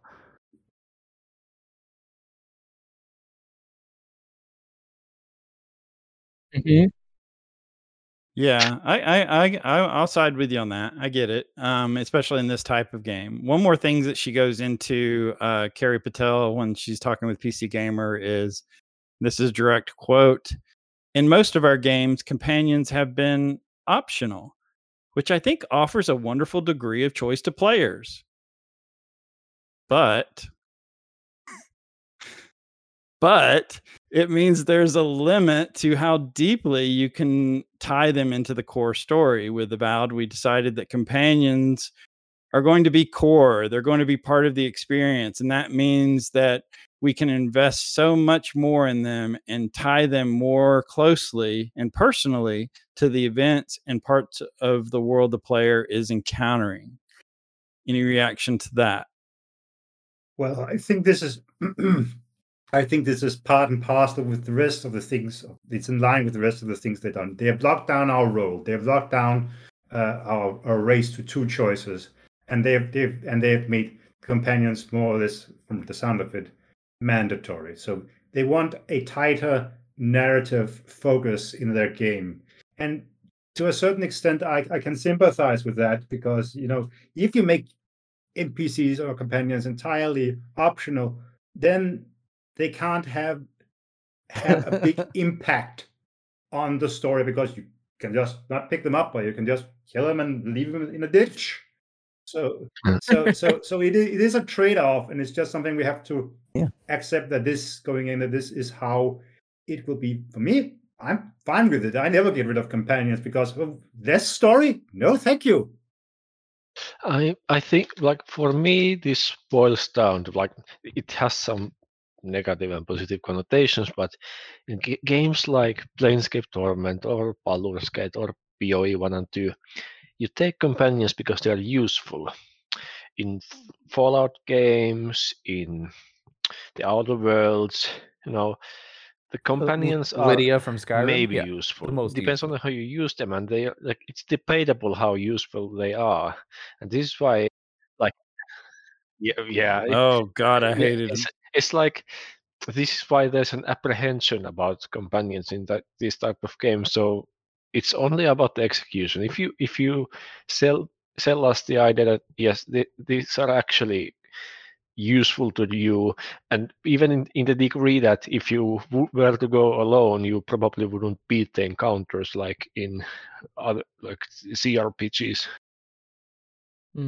I have a couple different thoughts on it. For one, when I do my Bleakwalker Paladin playthrough, I would be very annoyed at some of the goody two shoes companions that I feel like my character would not have in his party. If they're forcing specific companions. At the same time, I do kind of like the idea of the companions being closer to the story. It is definitely give or take or give and take. But then the other kind of just skill based aspect to it, I hope that if they do this, that they don't tie companion power to an ability like they did inside Outer Worlds. Like I think you had to have your leadership high for them to be useful at all. Otherwise, they would be dead as soon as the fight starts. So as long as they don't, yeah, if as long as they don't do that, and I don't. I'll be annoyed, but I wouldn't mind in my bad guy playthrough, someone saying, "Oh, I hate that you did that." You know what I mean? That doesn't bother me too much. I think that But the as long only as concern they I are, have if with they this say they are is core to whether the or story, not, that they are they really get in core a to the way. story. Like if I have to have a companion around, but I'm playing a stealthy guy, but my companion affects my stealth. If that is there, like that kind of thing. You if you Yeah, but at least in Skyrim you could be like, all Yeah, right, I'm gonna be alone now. Yeah. that's a And I mean, nightmare. That's a what if nightmare, you and that want to happened in play a solo Skyrim a character? lot. Like, what if you want to play a lone wolf, right? Oh yeah, you fuck you, stay home. Yeah, yeah, you could. You're right. Well, they might have the Skyrim That's option true. where you could tell your character you're outside the dungeon. You could say, "Okay, just sit here and Oh, eat some peanuts. I I'm don't going to know. go in and kill things, and then when I come back, we can buddy And I up mean, again." They maybe might have she that didn't option confirm in that you fairness, have but to I don't have them, know but that because you kind of had two seems like the companions there direction at they're one going. point in the I mean, trailer. So if they did, then at least they're sticking with their guns because they're like, we're focusing on narrative and character I development, think whether you she like it or did not. kind of Damn it, you're gonna confirm take a that. I think she companion, you did. silly player. And you know what? Okay, fine. If that you're taking a bold choice, that's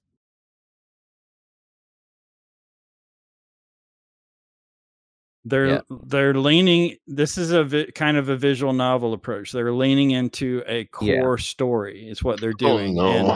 and that this is gonna be the story, and that what that does is takes away from replayability. So even in the Outer Worlds, I mean, you can knock it for stuff, but even in the Outer Worlds, if you do a playthrough with a different companion, you get different you get a different taste to the story. You get a different feel for the world, based on their perspective and what they bring with them. So that's not going to happen here. You get them, you're stuck with them. Obviously, they're not going to die because if they die, they can't help you with the next plot point. So then that brings about the question of how is death handled at all? Like, can I die, or do they just revive me to continue the story? Because they're not going to die, right? I think probably your choice of companions will likely a lot of like have an influence of what your game is gonna be like, and it's where the replayability comes from. I'm curious how, because like this is a slightly different, like slightly pivoting, but like we're talking about player choice. I remember in Outer Worlds, I by mistake, I believe inside the Roseway or one of the areas, I killed some corporation guards by mistake, and for the rest of the game, I could not go into corporation settlements or Byzantium. specific corporation Yeah. settlements, specifically Monarch or the big city, actually, not Monarch. The what's the big city's name? Oh Yeah, no. Byzantium. I could not, like, I had to sneak through Byzantium to finish the game. I This could is me not now. go through in that city, and that was awesome. It was totally by mistake, and I was bummed at it at first, but then like afterwards, I was like, oh, that's kind of cool. Like I had to hiding exactly. This is me now. How much of Oh, we'll find that out. is possible If there's anything if Obsidian they're fans lowering do, it's our murder options? everybody and Like, see if can the we game kill all the breaks. NPCs in the game, which you can pretty much do in Outer Worlds? Yeah. I'm very curious. That's the first thing that'll happen is somebody's going to go through and try to murder everybody in town. Yeah, that's absolutely the first thing. So Anyway, those are all great points. I agree with all of them. I do have a minor concern that as you lean into story and take choice away from the player, then your story becomes solidified. And what is it other than a visual book? And that now when I've finished it, I know the story. I'm not going to play it again. So that's my concern. I mean, I hear what Kiwi said, but I'm still a little bit concerned about that. I want to move on real quick before we finish to the interview that Carrie gave. And she talked at the extended showcase. This was a day after or 2 days after the Xbox showcase. They sat down with her for 5 minutes. It was the shortest interview they gave because I calculated. But anyway, whatever. Her disposition in the interview was cheerful, approachable, smiled a lot, seemed to be very conscious about delivering a positive, welcoming representation, which I liked. I think that's good. That's the way to do it. Definitely better than your boss screwing things up. So, that was good that you were there. You're young, you're a female. So that was probably a good choice. Just going through the things that she said, just some basic things, and then we can just jump in with your overall feelings. She mentioned that you don't have to play Pillars 1 or 2. You can come to the game fresh. They wanted this intentionally to be a welcoming experience for new players. However, if you're an experienced player, you might recognize a couple of characters from Deadfire. You're still going to see the factions that you're familiar with. The Adirian Empire plays a big part in the game. So she did say there is some tidbits for those who are fans, but we're really trying to make this, it sounds like basically a new IP based on an older IP. What they're trying to do is engage that new crowd, which kind of plays into that trailer. We talked about the trailer being kind of really focusing on, like the Fortnite kids. And so I get that now. It makes sense, just show combat for most of it and cool effects and stuff. And so now that kind of makes sense a little bit, and that maybe it was an intentional choice, and that they really wanted to kind of bring in the people who are not necessarily like us, who are, CRPG fans or Pillars fans. She did say that it's in the Living Lands. She did say this, which I thought was a good quote. It has unique biomes and creatures and a dramatic landscape featuring unique visual perspective and a wonderful frontier to set an adventure. So this leans into the fact that we were talking about we didn't see a lot of biomes in the trailer. That was a real good one. So for this me. kind of like, makes me feel positive that that they're was one there. of my We just didn't quotes. see them, right? So yeah, that was good. I was glad to hear that. She talked about Kai as your first companion in the game. He served as a soldier and a mercenary. He's battle hardened, but he's also got a good sense of humor. And he brings a lot of spirit of levity and camaraderie to the experience. And in fairness, I mean, they had the same companion in both Pillars 1 and Pillars 2. This is the if we wanna Huana be fair. Adair, everybody. So this is just a new representation of that individual. Yeah, I swear if he likes pets and has to touch every single one. And isn't it? I mean, that's kind of what it comes out as. I mean, I do love the humor. I just my replayed the God. intro to I'm Deadfire, for and it. Adair is freaking He's staying in the hilarious. starting city. The intro of Yeah. Deadfire, when he's like, "Do you not remember who you are? Well, I'm a watcher and I own a stronghold," and all this other stuff. Oh yeah. Oh Really? man, classic.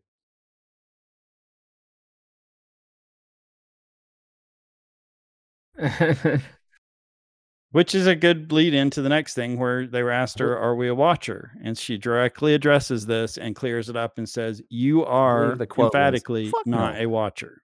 So now we know that as a fact. She says, "You are not a watcher this time, period." Um,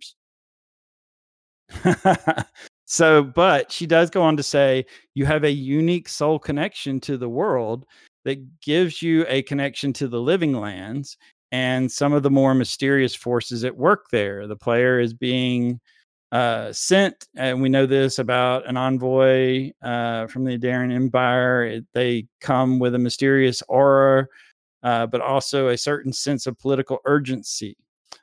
So just curious about your thoughts about that whole statement. You're not a watcher, number one. You have a tie to the living lands somehow already. She specifically says you have a unique soul connection to the world that gives you a connection to the living lands. You're a wall mage folk and godlike in the secret, mysterious and you forces don't at even work know it. there. And then at the end of the And game, you'll discover. any that's thoughts what you about any are. of that?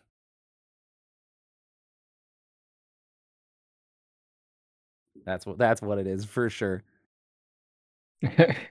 You're a wall Wow. godlike, You might but be, also maybe a you mage just folk, revealed and it. he's calling you home so you can be with Daddy, Mommy, Wall What godlike? for the rest of eternity. I don't know. I'm clearly. At least I hope I can convey the fact that I'm kidding. I don't think you're a wall godlike, although that would be a great plot twist. Yes, we I get have it. a theory We that get a it. wall godlike is either a pile of moving eyes or it just is I a wonder normal how looking many person eyes that kind of guy would have. because it's wall. Anyways, I'm sorry to derail it.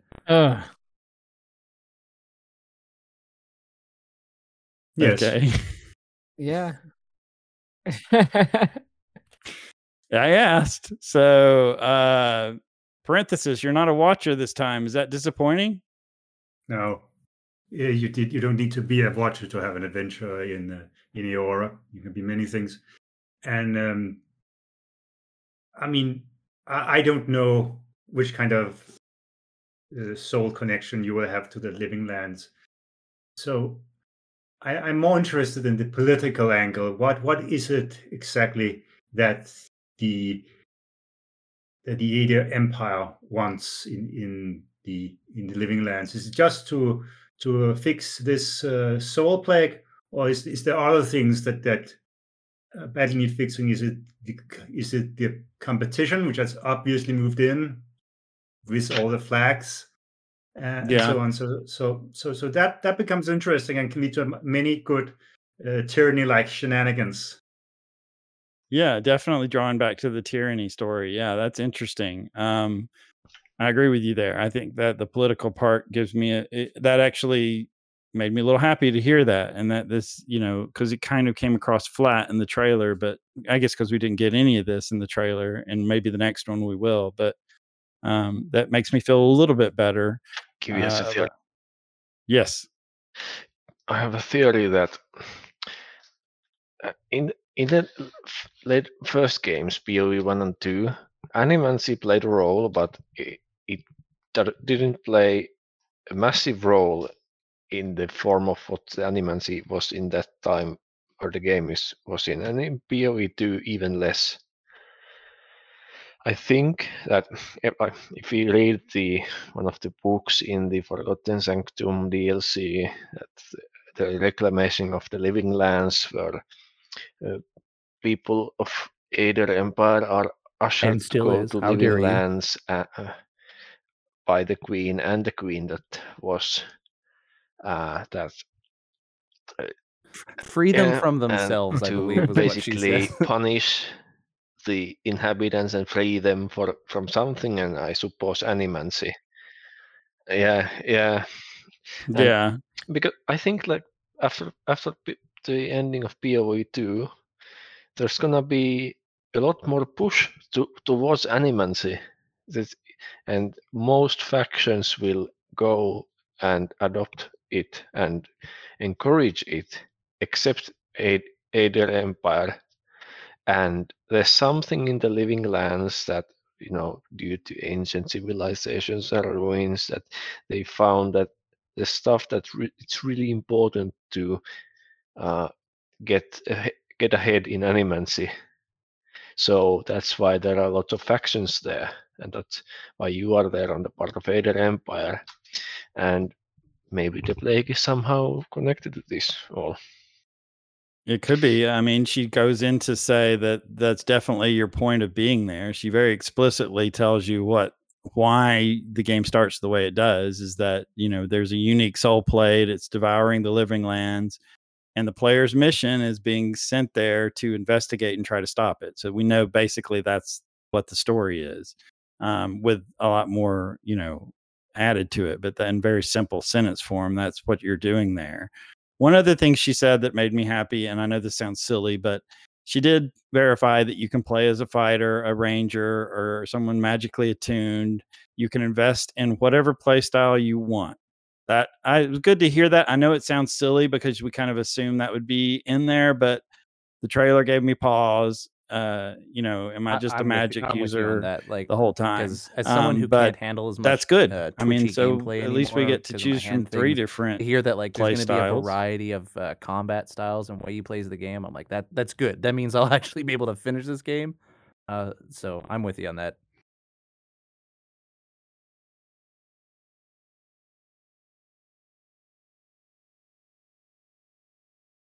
Cool. It's stealth archer. There you go. How big is it? Is the last question she addresses in this little interview. And she says it will be comparable to Knights of the Old Republic and Outer Worlds. It is set up as a series of interconnected zones. But I mean, like, that's always that like players Pillars can of Eternity explore was at the their same own way. pace. Deadfire was the closest to So, open world, and even that was the Outer same way. Worlds. No, I get it. I get it. It could go either two ways for me. Like, if they just mean like the style of game, which, KOTOR or even Mass Effect and Outer Worlds are similar type games where there's like the scope is similar. That's fine. But I would like more side stuff to do in Avowed than in Outer Worlds. I felt like the open world stuff, or the landscape stuff, there wasn't like much to do past like the 2 or 3 locations in each kind of planet. Yeah.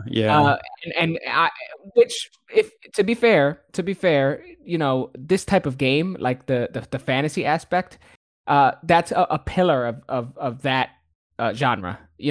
Having caves and dungeons to go through. So I would hope that it is. So if she's talking about, hey, it's kind of like KOTOR or Outer Worlds in terms of how the world works, that makes sense. I'm with you on the Outer Worlds. I was exploring a lot, and then after a certain point, I around stopped what because KOTOR 2 and Outer Worlds had, feel a then I would sense be of a little reward disappointed. or anything from checking every nook and cranny, and that's something I like to do.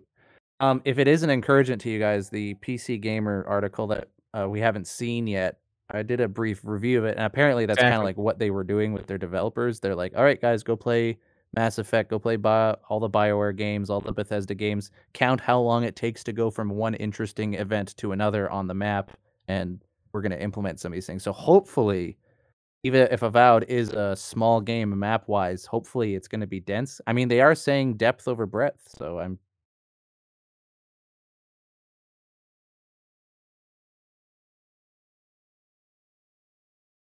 Yeah, she did kind of imply that. I was looking back at the website, How Long to Beat, just to kind of so we can put this in perspective of number of hours. And the Outer Worlds on How Long to Beat, the main story takes a maximum of 13 hours if you just do the main quest. The main story plus all of the extra content is a total of 26 hours in Outer Worlds. So just so listeners are understanding, that's kind of what we're talking about here. She's comparing it to that. Now, may it be a little bit more? I know Knights of the Old Republic, it was like 30 hours for the main story. And that's again, adjusting our expectations is not necessarily a bad thing. I've talked before about, sometimes it's nice to have bite-sized games that you're not going to be playing for 2 years or 3 years from now. Starfield, we're going to be playing for the next 15 years. But Avowed will play, kind of as Gingerino implied in one of our last episodes, we'll play it till it's done, and then we'll move on. And we'll be okay with that because it'll be a good story. It'll be good memories. We'll spend 15 hours maybe in the game, and then we'll move on to something else, which is fine. Do any of you have a different feel about that? Or have you adjusted your expectations for a shorter period of gameplay, or are you still a little disappointed? I'm a bit ambivalent. I'm a bit disappointed that Obsidian didn't have more ambition. But on the other hand, I'm glad that it's a focused game and that I won't have to, look at every nook and cranny to experience the full. To have the full experience. If they can't give some information that would tell us something like bring us some encouragement. I will probably not buy the game when it launches. I'll check what people say about the game and maybe buy it later through some cheaper Steam key. I don't know. Unless it's deemed really good, then I might buy it earlier. This is my doomer mentality now. So I'm gonna get it. I'm more of a. I mean, I have Game Pass. It's going to be on Game Pass. I still might, honestly. I might. But honestly, to be fair, if it wasn't on Game Pass, I would probably get the collector's edition if that's possible, because I loved Pillars of Eternity 1 and 2. Yeah, I would.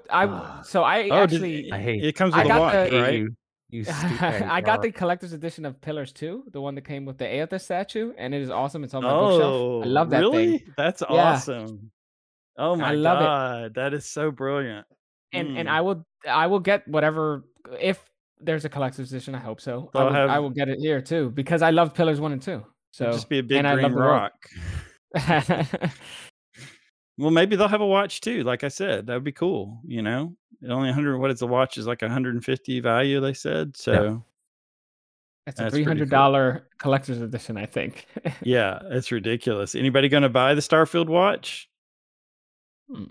No? Okay, me neither. Just wondering. Anyway, that we've gone for quite a bit today, and I appreciate you guys hanging in for almost 2 hours here, but we had a lot to go over. So just for our listeners, keep your eyes peeled. Hopefully we're going to start to get more information. I know that it's a big expectation for a company that's kind of laser focused on getting a game done by the deadline, which they've kind of set as 2024. My guess, based on the trailer and what I know from the information we just got, is that they're probably not as far along as we thought they were. And my guess is it'll probably be the fall of 2024. It'll be one of their big titles in the fall of next year, if it doesn't get delayed. So we'll just have to wait and see how that goes. But I guess the positive is, because they've narrowed it down so much, they've taken choice away from the player.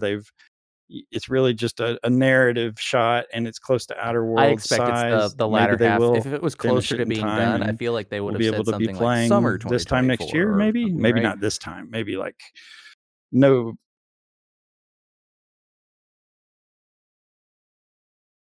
Yeah. I think they're definitely because you switched, midstream, wherever midstream was, you kind of changed your focus, you readjusted. That adjustment takes time away from the development schedule. But regardless, you have a PR department, you have a group of people who are employed at Obsidian, who their only job is communicating with the community, building trust, building expectation. Use them, please. Give me just a flower. You want to give me like a flower that's in there? You have your whole Mario Mushroom Kingdom. Why don't you tell me about some of the mushrooms that are there? Mail. Give me something. I mean, don't go another year of just complete silence. I mean, you set yourself up for failure. Oh man, come on. I think you're contractually obligated. Thank God nobody has my actually. address. I'll be getting them a bunch of emails. I can't tell you in the last week how many emails I've gotten. Like I haven't even looked through all of them. Oh my God, I have a ton. I haven't even read through them all okay, not all of them. I would say half of them were really good, and then half of them were just vitriol from fanboys that were just cursing me the login info for the email, which is fine. I can handle it. But I know. We definitely got a ton of listeners on the last one, that's for sure. So we're growing. You're right. I'll steal all your money.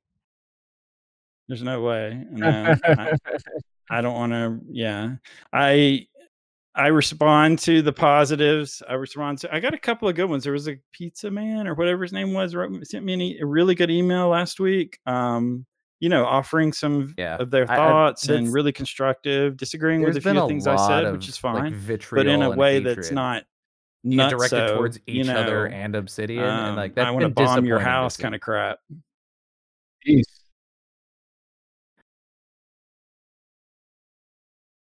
Yeah, it's disappointing. it's disappointing. I put the blame on Obsidian. Yes, gamers are always there's always going to be vitriol on the internet. We I get don't it. know. We Like get it. I do But get what you're saying, but at the end of the there's a day, way to like manage anyone that a little listening, bit and not you're make an it adult, so it's very likely. crazy like that. And You're you're responsible right. for your own choices. So I get it. If you're disappointed, that's fine. But if you're deciding like, oh, I'm gonna take my anger out on this other person or on Obsidian when we don't even have all the info, it's like, no, you just gotta process the truth that I'm disappointed, and that's you know what, that's the end of the story. We just gotta process that.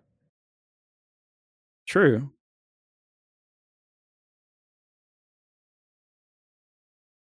Yeah, and move on. Yeah, And it's I not yeah. like I said, the real thing that helped me out was realizing that this is not Pillars, and it's not going to be Pillars of Eternity. This is Yep. another game, and that's not bad. This is another game. This is another branch off of that IP, and I can love it for what it is, and there's nothing wrong with that. So that's kind of where I'm at, and that's helped me kind of cope with some of the disappointment I initially had, because I definitely had some, and I share that with some of the community members. And there's quite a few community members that aren't disappointed, and there's some that never played. Actually, this is interesting because I did go watch just to plan for this podcast. I went and watched pretty much all of the coverage from um, people who cover this thing in the media and what their thoughts were. And it was about 60-40. 60% of them obviously had never played Pillars of Eternity, didn't have any investment in the franchise, and were kind of like, oh, okay, that looks kind of cool. They make good games. I'm going to give it a try. I would say that that's probably about 60% of them. There are a few, the other 40% that was the biggest disappointment of the show, who mentioned that. And I know that if you go back and watch the IGN coverage, there was 2 on the panel that specifically said that. The head guy, what's his name, Ryan McCaffrey or something, he was like, I'll play it. It looks kind of like Skyrim. I'll give it a shot, see what it's like. It's on Game Pass. That seems to kind of be the general trend of what's happening. But there were some people who do this for a career who were disappointed as well. So Well, the point of me as mentioning we've that is that as if we've you're a mentioned too, listener, like there's if you both walk into sides. this with There's people expectations, who like a will lot of relate people are to the hoping way for you Pillars of feel, Eternity whether it's 3, a lot of positive or people negative. wanted Obsidian So take a Skyrim, a lot of take a people deep wanted breath. not the Outer Worlds. And because we didn't have any content or information, we kind of, even if we didn't mean to, these assumptions and hopes formed in our heads, right? And so when this kind of went the other direction with the trailer, a lot of people got disappointed by it, you know? It's if you accept Avowed on its own terms, I think it'll help curb the disappointment and the reaction. Yeah, Like if you they should have recognize that made the Avowed is game be not any of proposed. those things, and it helps. But how are you supposed to monitor those thoughts forming in your head when you're just looking and looking forward to it, and the only info you have is this other game that's a CRPG or Obsidian or Bethesda's Skyrim, right? Like you can't help it. We're only human, so it's gonna happen.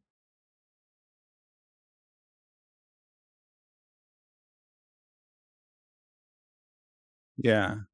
The problem with the vitriol and the problem with the intense hatred that is some people are putting on public display is that you're actually Oh making man, it can you worse for the imagine? rest of us, That must because suck what you're so doing bad. is the Carrie Patels of the world, or whoever. I'm sure she doesn't look at any of it. I wouldn't if I was a game director. But I mean, so that what you're doing is you're now shutting the door even tighter, and you're now making them lock that door, because they're like, well, shit, now I'm definitely not going to go out of the house. I'm definitely going to stay on the couch. You're reinforcing the behavior you're complaining about. So stop It's okay to be it. angry Just even. be. You can It's be okay to angry, that's be fine. But how we constructively express this critique anger and what you disappointment, don't like. that's It's okay to that's say where you're it becomes disappointed. an It's not issue. okay And even to spew hate.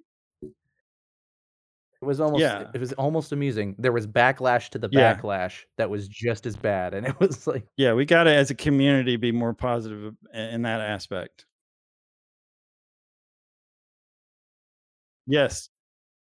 Yeah. I was like, "What? What's happening?" It's like these 2 tribes are fighting, and I'm stuck and in I'm up between, naked and on a I'm mountain like, "I somewhere don't really celebrating feel the because way I'm you just, feel. like, I don't super really feel pumped the for way that. you feel. I'm kinda here in the middle watching you 2 guys fight with each other." And Yeah, yes, I know, I know. I know. Yeah, I have advice for all the Obsidian fanboys and all the haters. Okay. Go touch grass. And that is the best way to end this podcast. I love it. Go touch grass. It is so true. And you will see there's a world outside your door there. So yeah. Anyway, thank everyone for listening. We're going to end today. I'm not going to get into emails this week, although maybe next week some of your emails I will try to put on the, or next time we record, I'll try to put it on the thing. And we're still going to stick with trying to do at least one episode a month until we start to get more information. But hopefully we're going to start to get more info, and we promise our listeners that we will try to respond as quickly as we can to that. So thanks everybody for listening. Thank you guys for joining me, the host. I really appreciate your time and your input. And everybody have a wonderful beginning of the summer. I've seen his type before. No sense of loyalty or responsibility. No belief in any ends beyond his own. Your recording has started. Okay, so I think I'm good then. Yeah. So you get your backup going just in case. I do have that recording as well, just in case. Yeah, then we should be good. Okay. All right. What am I supposed to do here? Okay. Yeah. All right. Fuckers.